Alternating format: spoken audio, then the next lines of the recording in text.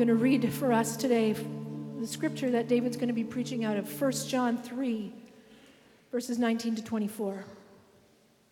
This is how we know that we belong to the truth and how we set our hearts at rest in his presence.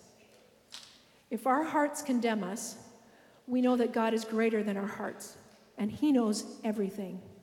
Dear friends, if our hearts do not condemn us, we have confidence before God and receive from him anything we ask, because we keep his commands and do what pleases him. And this is his command, to believe in the name of his Son, Jesus Christ, and to love one another as he commanded us. The one who keeps God's commands lives in him, and he in them. And this is how we know that he lives in us. We know it by the Spirit he gave us. Amen.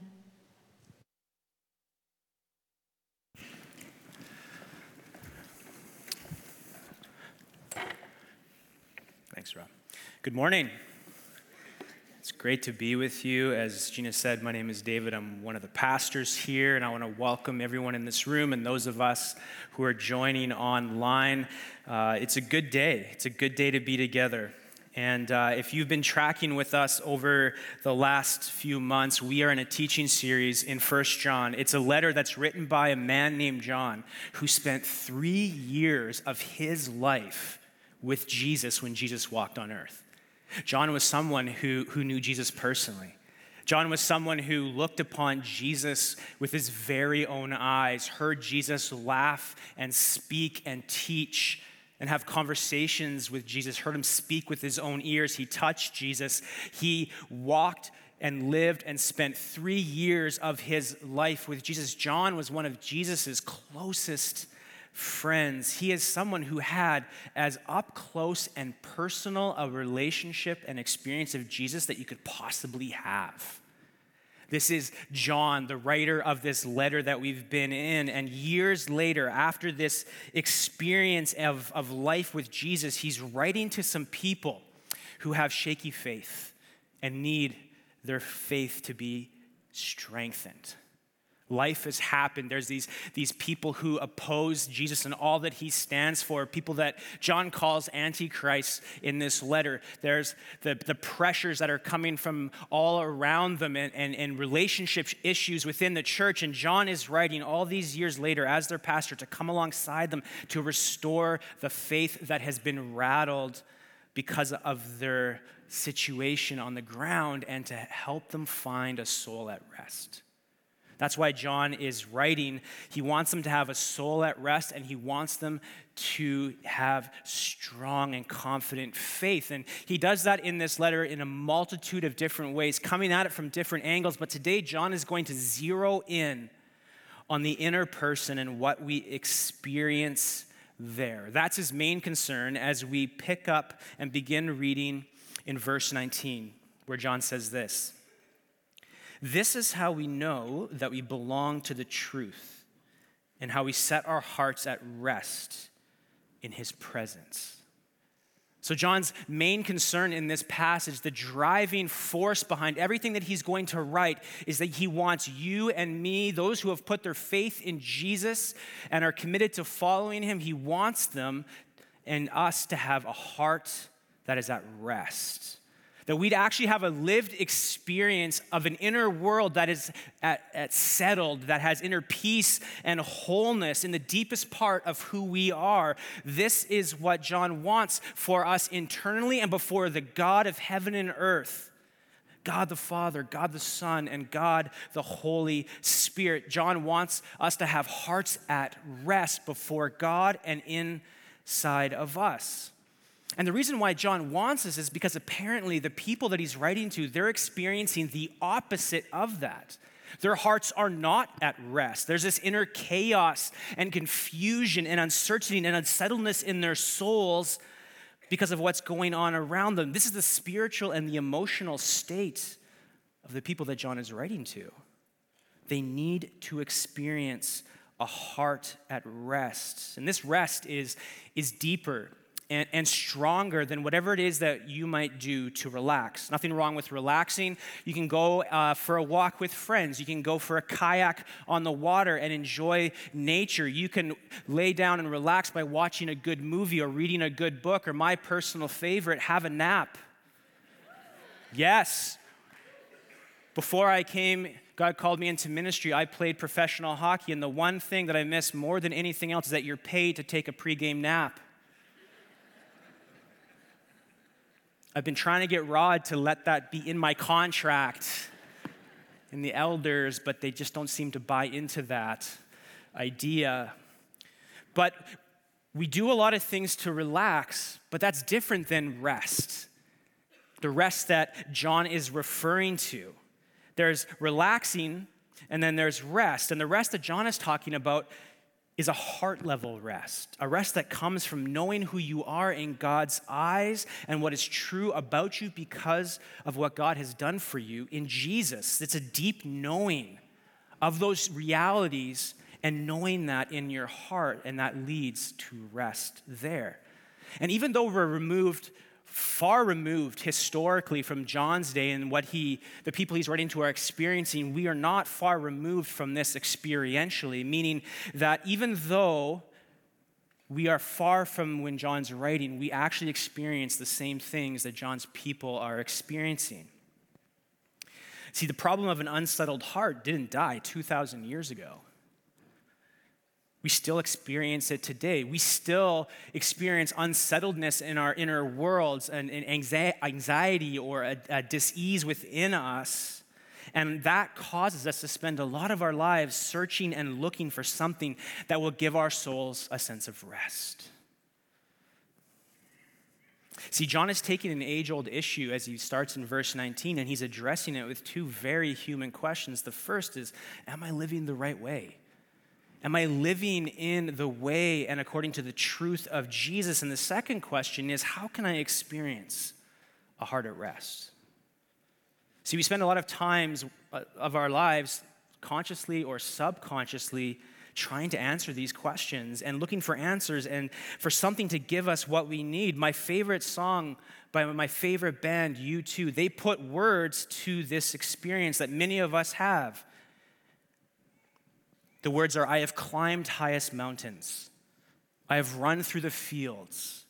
I have run, I have crawled, I have scaled these city walls, but I still haven't found what I'm looking for. See, for many of us, that's our experience. We still haven't found the peace and the rest that we're looking for. And the world and the culture around us, they're not going to help us find it, because if there's one thing about our culture is that it is actually one of the sources of unrest that we experience. Mark Sayers writes these words. He's an author and pastor. He says, if there's one word that captures the emotional mood of our day, it is anxiety.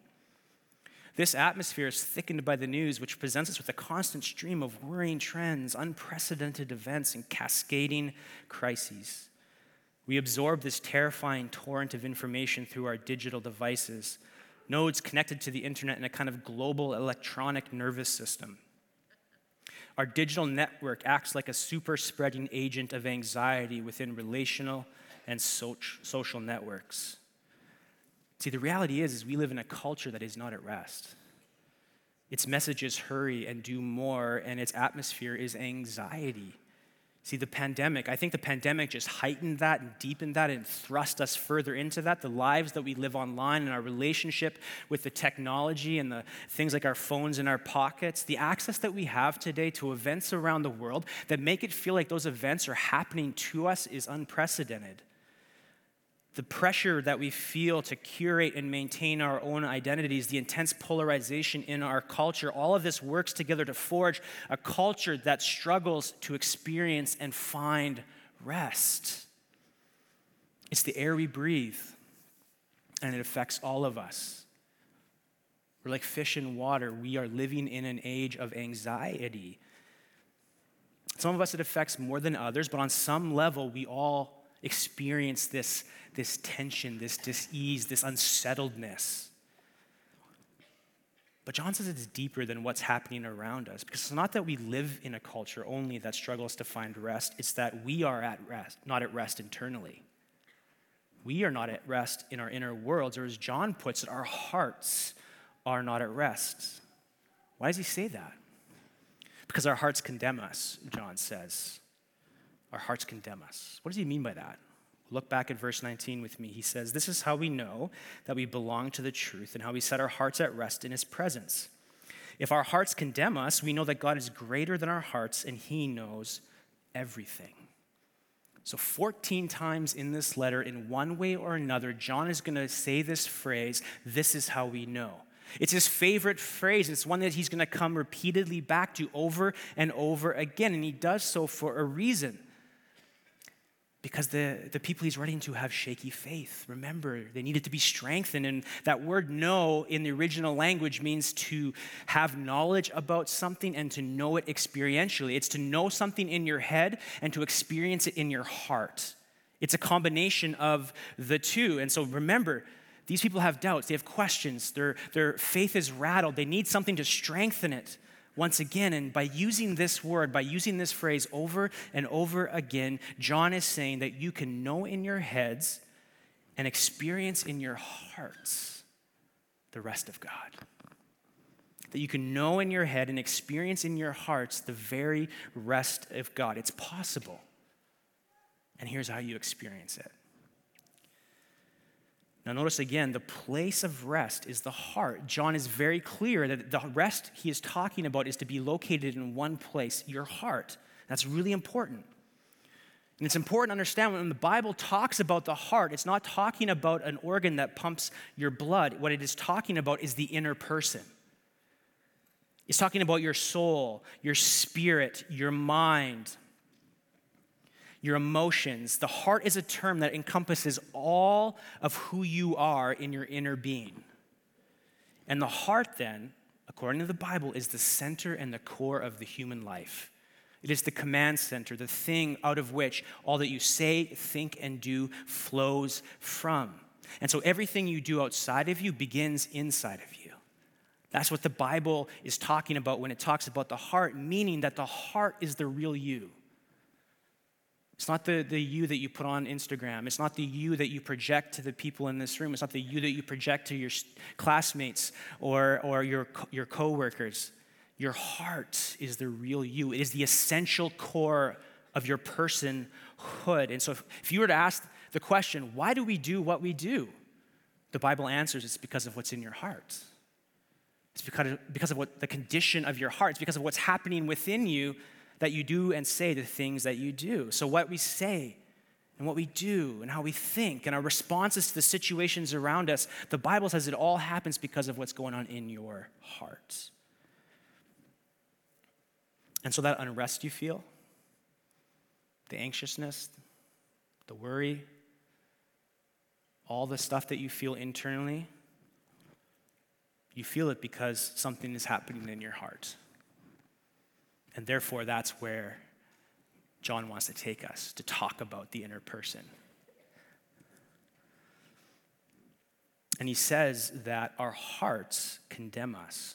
By this, he means that there's going to be moments in your life where you're going to feel an inward conviction of what the Bible calls sin.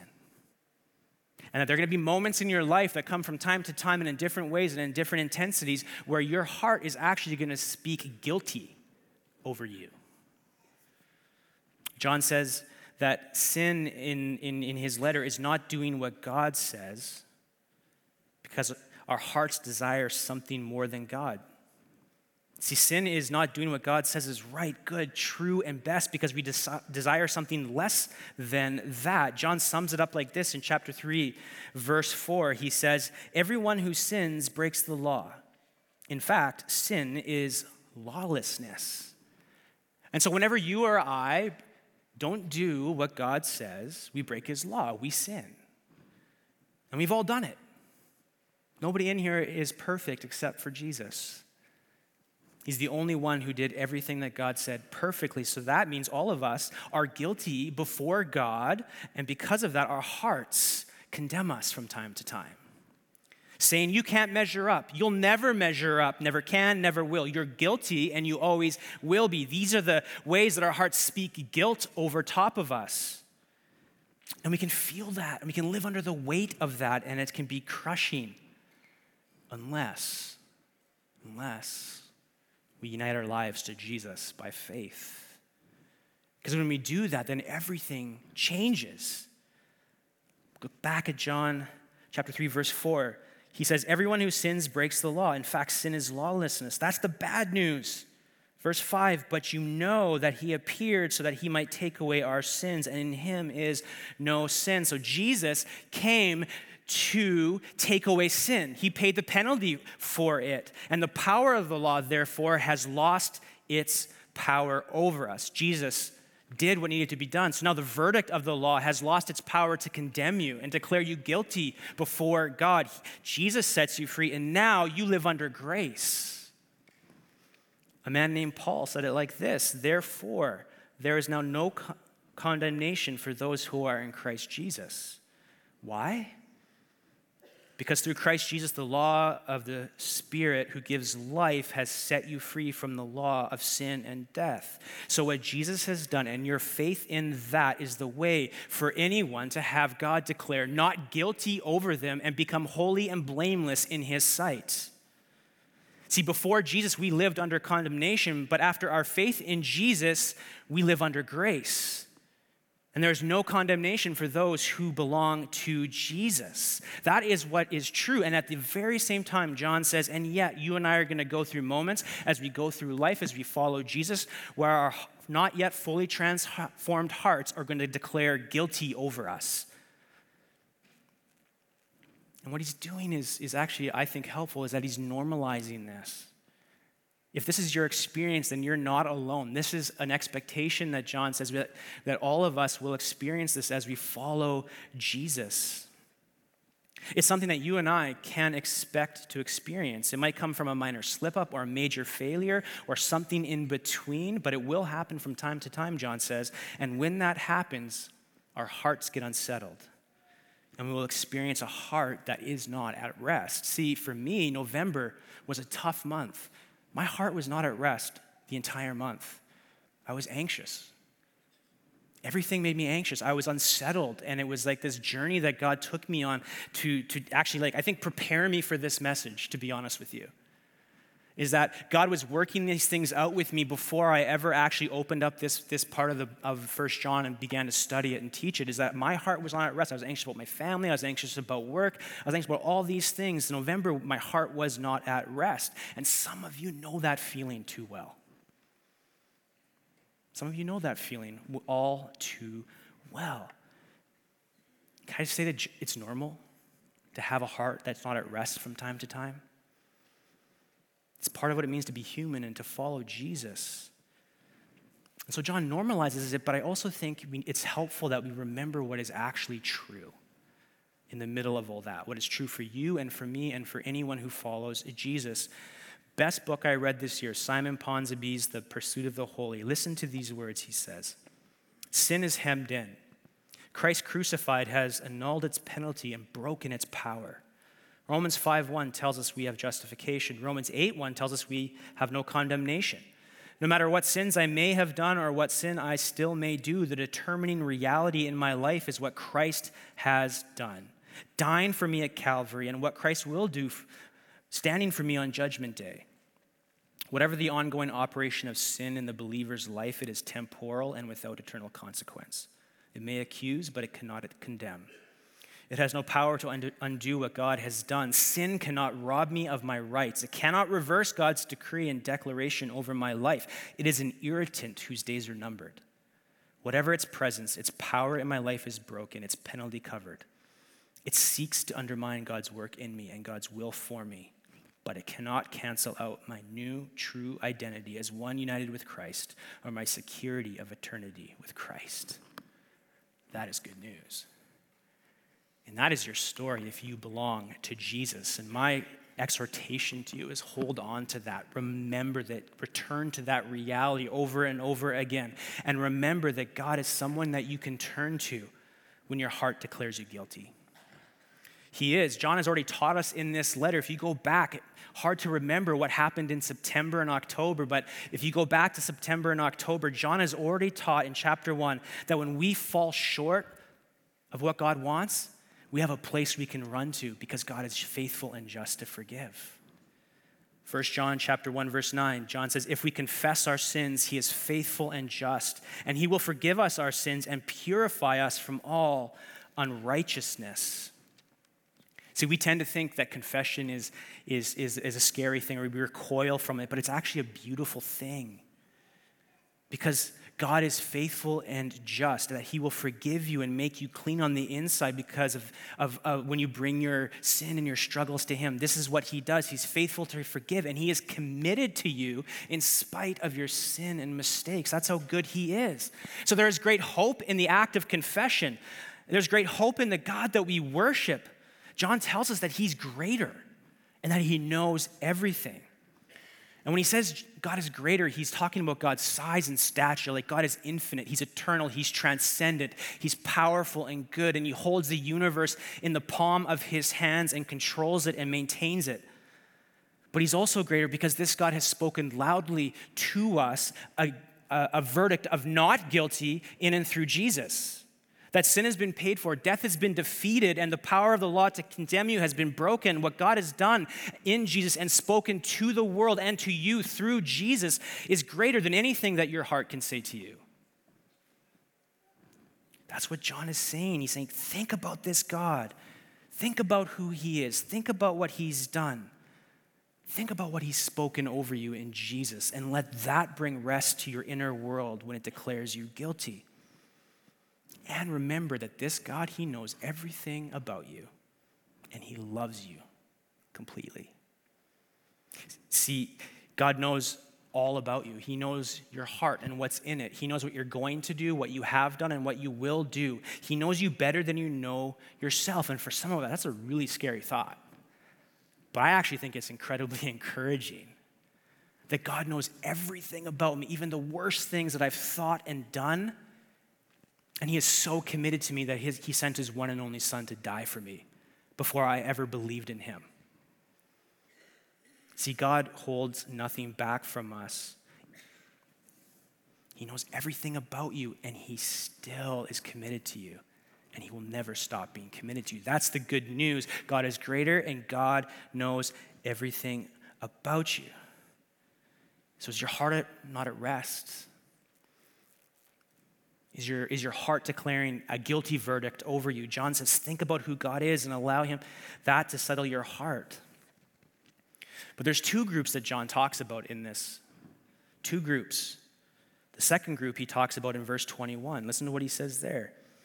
Dear friends, if our hearts do not condemn us, we have confidence before God and receive from him anything we ask because we keep his commands and do what pleases him. And this is his command, to believe in the name of his son, Jesus Christ, and to love one another as he commanded us. And so if the first group has hearts that condemn, this second group are those who have confidence before God, meaning they're people whose hearts are at rest, that they feel right with God and they are walking in a confident faith. And what are they supposed to do? Well, John says, pray boldly and live faithfully. Pray boldly and live faithfully. If you're experiencing a heart at rest right now, if you feel confident in your faith and your heart is right before God, John says pray. That's one of the side effects of a heart at rest is you pray with boldness. The image is of a child coming to a parent and asking that parent of anything and everything they want. So I have two sons. They're really good at this. They hold nothing back. They have no problem coming to my wife and I and asking for something. It could be a new game, a new toy. It could be more food, which is always the case. They just have this boldness that they just know what they want. They don't care how much they've already asked or how much they already have. They're going to continue to ask, no matter how outrageous the ask is. I mean, they've asked us for some outrageous things, like they've asked for a gorilla, a lightsaber, which I wish I could give them. That'd be really cool. But they just have this freedom, this boldness to ask of Catherine and I anything that they want. This is the kind of prayer that John says that we can have with God when our hearts are at rest. Confident, bold prayers that move heaven and earth. And I love what Jesus' brother James wrote about this. In James chapter 5, verse 16, he says these words, "The prayer of a righteous person," so a person right with God, "is powerful and effective." Man, I want to pray with power, and I want my prayers to be effective. Prayer becomes powerful when we are right with God, when our hearts are at rest, and when we pray according to God's will and God's desires. And that's what we want, don't we? We want to move heaven and earth with our prayers, don't we? We want to have our prayers answered, and we want to see God move. We want that. We long for that. I do. So then why don't we experience this? Why? Why is there a gap between what we're seeing here and what actually happens in our experience? Well, according to John, there might be a couple of reasons for that. One, there might be something out of line in your heart. It might be a heart issue. Two, you may not be asking for something that lines up with God's will. And three, you may not be doing what God says. Did you notice that there's a connection between our obedience and answered prayer in this verse? John says that we receive what we ask for. Why? Because we do what God says. So there's this link between our obedience and answered prayer. In other words, our obedience invites God's activity. When we obey, God moves. And John has a specific kind of obedience in mind. In verse 23, he says, "Believe in Jesus and love others." Believe in Jesus, love others. This one teaching of God kind of sums up all the other teachings that we must live out if we want to experience a heart at rest and if we want to see answered prayer. We spoke about this last week, is that we're to love one another with Jesus-type love, with a costly, other-oriented, unselfish love that's generous and moves toward the people in our lives to meet their needs. That's the kind of love that we're to have for one another. And so if we do this, if we live this out, and we pray in line with God's heart for the world and for the things around us, John says our prayers are actually going to be answered, and God will unleash his activity in us and through us and around us. This is the pathway to rest in unanswered prayer. Believe in someone greater and love others as Jesus has loved you. Two acts, one vertical, one horizontal, both working together so we can experience a heart at rest and answered prayer. Do this, John says, and rest will come. Do this, John says, and God will start to move and answer your prayers. Sounds easy. But there's something more that needs to happen in us. Something more, something deeper has to happen in us if we truly want to experience this for ourselves. And John brings us there in verse 24, saying this: "The one who keeps God's commands lives in him, and he in them. And this is how we know that he lives in us. We know it by the Spirit he gave us." So ultimately, to have a heart at rest and to have a confident life of prayer, a certain kind of life has to live in you. And it's a life that we can only experience through the Spirit of Jesus who comes and lives in us when we put our trust in Jesus. Which means that true rest and true power to pray comes by the Spirit that God gives us when we put our faith in Jesus. And that sounds good, but the problem is that our experience of the Spirit is not something that we are very familiar with in our culture. See, our culture struggles to experience God. And oftentimes the church gets so wrapped up in the head that it fails to experience the truth that it believes. And so in the church, we can tend to read about the Spirit and know about it and know what the Bible says about it, but we don't actually have tangible experiences of the Spirit of God. And so the experience of the Spirit is not very familiar for us, but verse 22 tells us that there is a way to experience God and a way for us to see God move. And the way that this happens, John says, is our experience of God is tied to our pursuit of him in prayer. See, we see this over and over again in the Bible. In Exodus 19, God says to Moses, tell the people to prepare themselves for my coming, to consecrate yourself, to dedicate yourself to me by not doing a few things for a certain time, and then I'm going to come, and I'm going to come in power. Moses tells the people of Israel, they do it, and God comes in fire. And the people of Israel see the presence and the person and the glory of God with their own eyes. Preparation and consecration come before the presence of God. In Joshua 3, God tells Israel, hey, consecrate yourselves for tomorrow. I'm going to do amazing things. And Israel does that. And the next day, God parts the Jordan River, and the people of God walk across the Jordan River on dry ground. 2 Chronicles 5, a king named Solomon sets the new temple of God apart as holy. He consecrates it with worship and prayer and sacrifice, and God's glory fills the temple in such a powerful way that the priests can't even do their jobs, because the glory and the presence of God was among them. Consecration comes before the glory of God comes. Fast forward to Acts 2. Jesus tells his followers, I'm going back to heaven. I want you to wait in Jerusalem. I'm going to send the promised Holy Spirit. What do the disciples do? They go into an upper room and they pray. They're hungering after God in prayer. They're thirsting after God in prayer. And all of a sudden, the power of God through the Holy Spirit comes like fire, and it fills them, and they are given the power they need to go and continue Jesus' mission in the world. In Acts 4, just a little bit later, their response to opposition is to gather in a room and to pray boldly for God's power and boldly for God's courage to go and to continue what they had begun in Jesus' name and power. And as they prayed, the place where they were was shaken to its foundations, and they were filled with the Spirit of God. Bold prayer shakes foundations, invites the Holy Spirit. See, this is how it plays out in the Bible, but it also plays out this way in history too. John Wesley, famous leader of one of the Great Awakenings, it tells a story about one night he was with a few of his friends and they were praying through the night. And about 3 a.m., he writes in his journal that as they were praying, as they were dedicating their lives to God, as they surrendered to him, the Spirit of God came and they just began to worship because the presence of God was so real in that moment. And it launched a movement called the Great Awakening that was worldwide. There's a thing called the Hebrides Revival in little islands in Britain.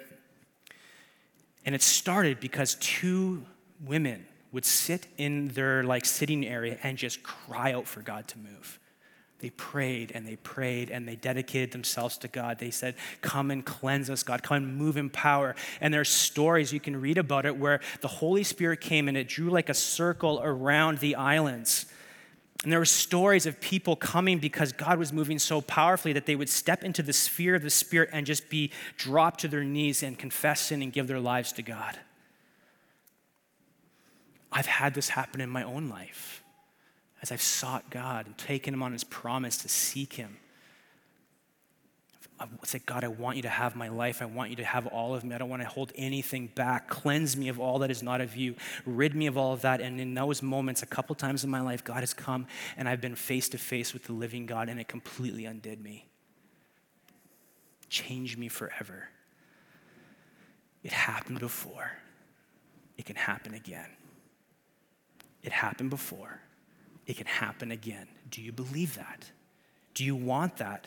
God works in this way. The gateway to God and a heart at rest and answered prayer and the movement of God is throughout history that consecration comes before visitation. There's this connection between God coming and his what's called consecration is his people setting themselves apart as holy, dedicating your life to God and aiming to live a life of holiness. Throughout history, this has been the key to God visiting in power. Simon Ponsonby, I'll quote him again, holiness welcomes the Holy One. Holiness welcomes the Holy One. And so consecration makes a way for the manifest presence of God to come, which is different than God's omnipresence, which is this idea that God is everywhere at all times. But the manifest presence of God is when he shows up in a tangible way.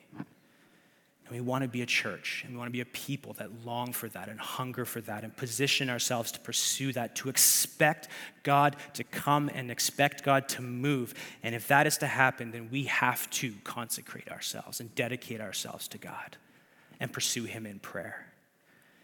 And so today, what if we ask God to come? What if We asked him to come, and he actually does and moves in this room. See, if you want to experience peace and rest and joy and confidence, then consecrate yourself. Set yourself apart to God and invite God to come in the power of his Spirit to move in you. So I'm going to invite the prayer teams up. And here's how this is going to look. I'm going to give you a few steps, and then we're going to enter into prayer. The first step is based on the promise that you can have a heart at rest when you continue to return to God. And so the first step in this time is consecration. Is there any unconfessed sin in your life? Is something or someone other than God taking up the place that God is meant to live in your life? Confess that. Bring that to God. Come humbly to the throne of grace and ask him to cleanse you. The second step is to pray. Is your heart not at rest? Is your faith shaky? Do you have questions? What do you want God to do in your life? Come and pray and ask God to fill you with his Spirit, to consecrate you on the inside and help you experience a rest unlike anything else you can find in this world. And lastly, are you here and are you walking in confident faith before God? Then pray boldly.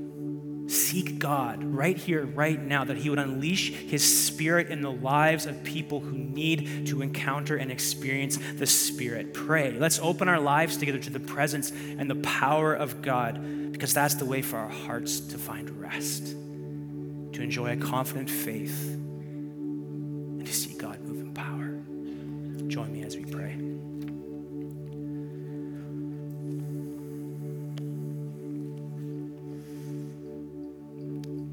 Holy Spirit,